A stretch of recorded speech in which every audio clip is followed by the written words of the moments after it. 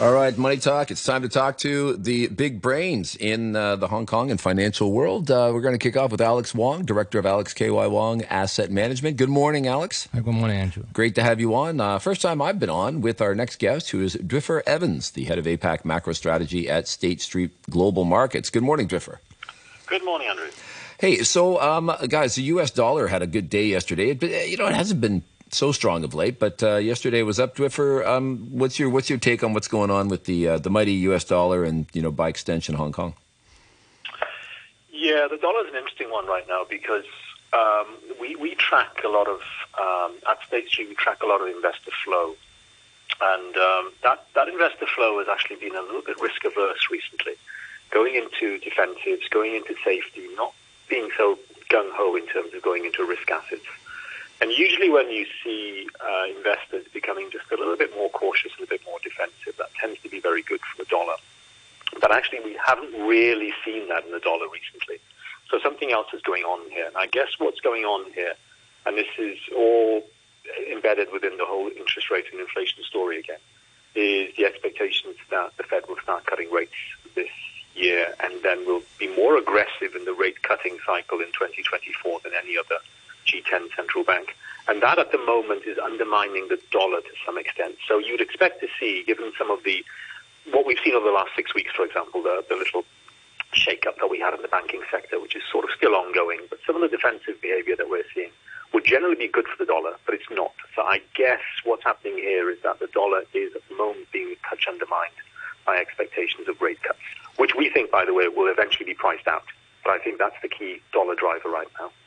So it's a little messy out there, isn't it? I mean, everyone's like saying we probably will have a rate increase in May, but then we're going to have a slowdown at the end of the year, so then we'll have rate cuts. Yeah. I mean, it's a little bit of this and a little bit of that. Alex, what's your take on this messy situation? I think yes, the market is expecting one more rate hike in May, and then probably we would enter into this recession scenario, and then the U.S. dollar interest rate will be cut by the end of this year. So that's why I think the market is behaving like this. So the rebound we saw yesterday probably just a correction of the previous weakness in the dollar. So I think the general expectation is that we probably may still enter into recessions in the later part of this year, and then U.S. may need to cut rates. So that is what the market believes. Right. So you think this is maybe more of a technical rise over the last couple of days, like you said, just kind of correcting back from maybe a bit of an over? In the meantime, yes. But it is still very data dependent because right now it is affected by the release of inflation data last week. So people thought the inflation is close to peaking. And also the weakness in March data also help a little bit because we are seeing some disappointing employment figures and also retail sales. So that's why I think the market expect the U.S. probably would enter into recession soon. Right. I mean, but when you say disappointing labor and disappointing retail sales, that it's bad, but it's good, right? Because and that means that the Fed might stop its rate hikes. We keep thinking that we're this recession is just on the horizon, and yet the American consumer, continues to confound us. Hiring, every time we think labor is going down, and then it reverses itself. Are you guys feeling like you get caught out now and again by the U.S. market over the last year?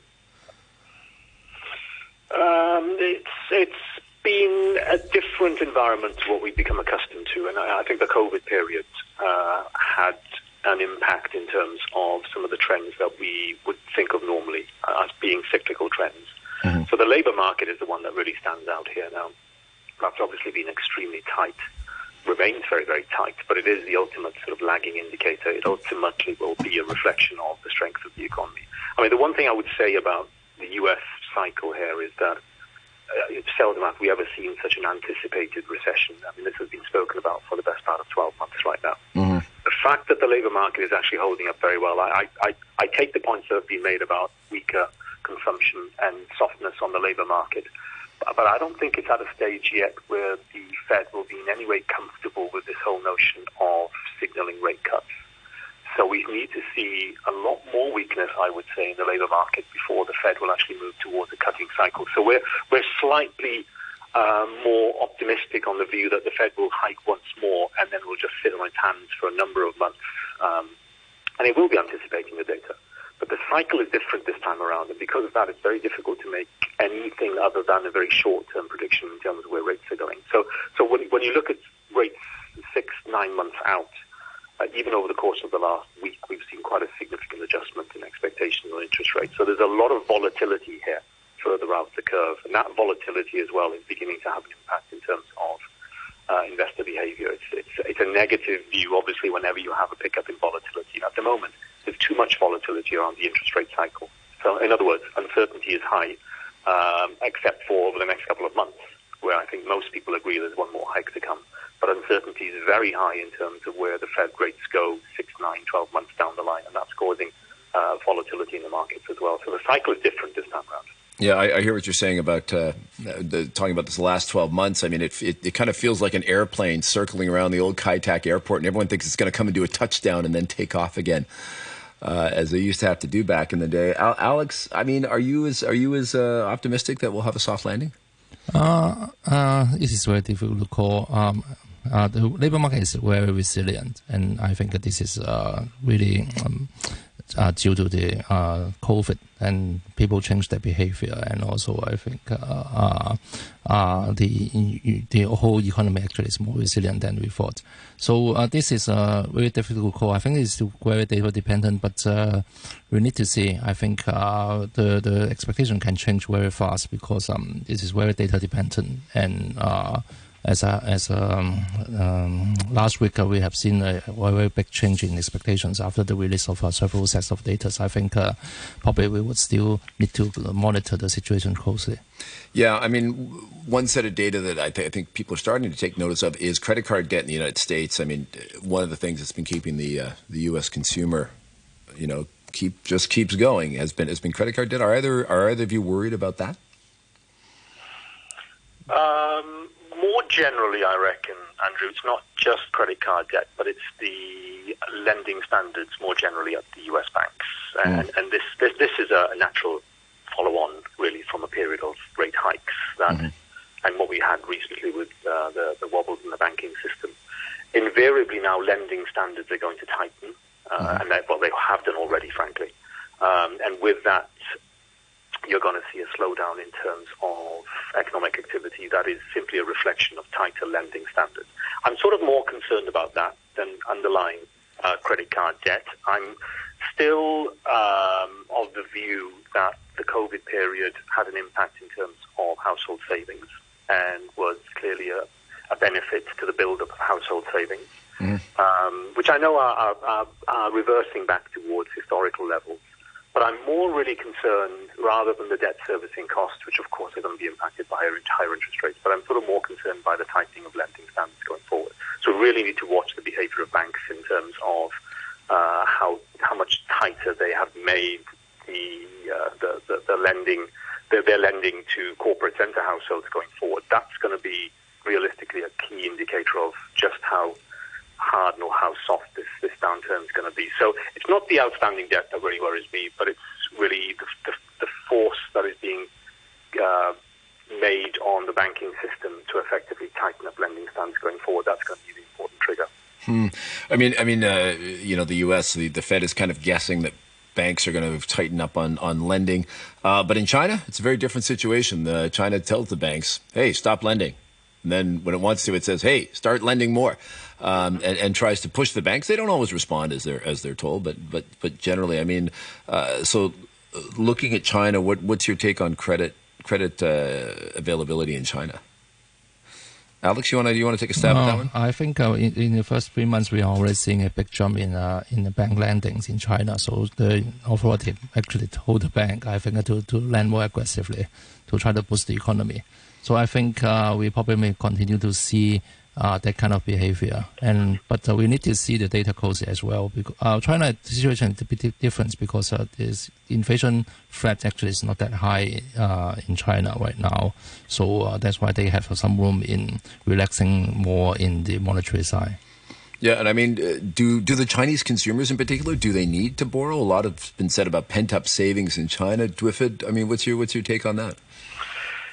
Yeah, I guess there was a chart that I was looking at the other day. The savings, the pent-up savings in China has effectively been exponential over the last couple of years. You can just imagine, right, being locked up with no place to go, and you're literally building up savings. Anecdotally, what was an interesting, I don't have much to back up on this, I have to say, because I really haven't seen the underlying data properly, but anecdotally what was interesting was a few comments that I read earlier in the year, that rather than embarking on new spending, many Chinese households were actually using that pent-up savings to actually draw down existing debt, which is clearly not necessarily going to be a plus point as far as consumption is concerned. Mm-hmm. So I think that's beginning to change. Some of the consumption numbers that we're now seeing out of China actually suggest that we are picking up in terms of consumption. I don't think that's at a level that the authorities expect. I think they expected a little bit more in terms of the consumption rebound, which is why I think there are calls again from the Chinese administration to support net exports and the export sector. But I'm certainly expecting, in line with the comments that Alex made, I'm certainly expecting the authorities to be far more supportive going forward in terms of additional monetary stimulus. And I think there's quite a long way to go, again, with respect to things like cutting the triple R's and releasing liquidity to the banking system and to the financial system. And that will be a real benefit as far as China is concerned. Yeah, Alex? I think the China household actually has a huge sum of huge savings on hand. So the authority actually may want to boost their spending. This is actually a little bit of a problem for China. These people save quite a lot and then are not willing to spend that fast. I know. Maybe they're going to buy some of those EVs that are going to be coming on display at the Shanghai Auto Show this week. China, of course, is the biggest trading partner for most countries in Southeast Asia, other emerging markets around the world. A lot of them. What do you guys think? Do you guys have any views on emerging markets? Sometimes they get a little bit neglected, but we try not to neglect anybody here on Money Talk. Dwyfor, what do you think about emerging markets? Oh, I think about them all the time. I spend my life thinking about emerging markets, to be honest. And actually, the one thing about this part of the world is I think Asia is now being considered in a slightly different way to emerging markets elsewhere. So obviously, there are three emerging markets mainly to the regions globally. Europe is obviously under stress because of the conflict going on there. We like Latin America, but we also like Asia to the extent that it's been pretty much divorced from what's going on from the banking turmoil of the last month or so. That was very much a North America, European issue and had less of a direct impact on Asia. And actually what we've seen on the back of that is actually quite strong capital inflows coming back into Asia again. You could just look at the northbound flows going into equities into China. That's just a case in point. And so there seems to be, once again, and this is probably true in fixed income space as well, within Asia, both on equities and the fixed income space, we're seeing international investors with inflows back into China again. So that's partly a reflection of expectations on China, the China recovery. But it's also on the fact that there is an element of safety in this region because we are, frankly, not anywhere near geographically, and nor have there been contagion from some of the turmoil in Europe and in North America over the last month or so. So actually there's an element of safety here in this particular region. And when you think about a pickup in consumption from China as well and the spillover effects that will have on the rest of the region, I'm actually quite positive right now on emerging Asia. I think this could be a pretty good year for this particular region. Not only on the China story, but also because the region is seen as a safer region by many international investors. I mean, one who might be a little bit less sanguine than yourself would be Warren Buffett. Apparently, he was cited in the news saying that his sell down of TSMC in Taiwan was in large part due to concerns about political risk. Alex, we got about a minute left on the show. Why don't you give us your take on emerging markets? Are they on your mind? Yeah, I think a few EMs actually are interesting. Say in Indonesia, because it is quite young. It has huge populations, and the execution actually is good. And also, I think people quite bullish for minerals company right now in the world. And also, I think you can get some proof that we are recently seeing a very large IPOs coming out from Indonesia. So that's why I think we probably may continue to see inflows into that region. You know, that IMF report I cited at the beginning of Money Talk, they had the top contributors to global growth were going to be in order: China, India, the United States, and the fourth one was Indonesia.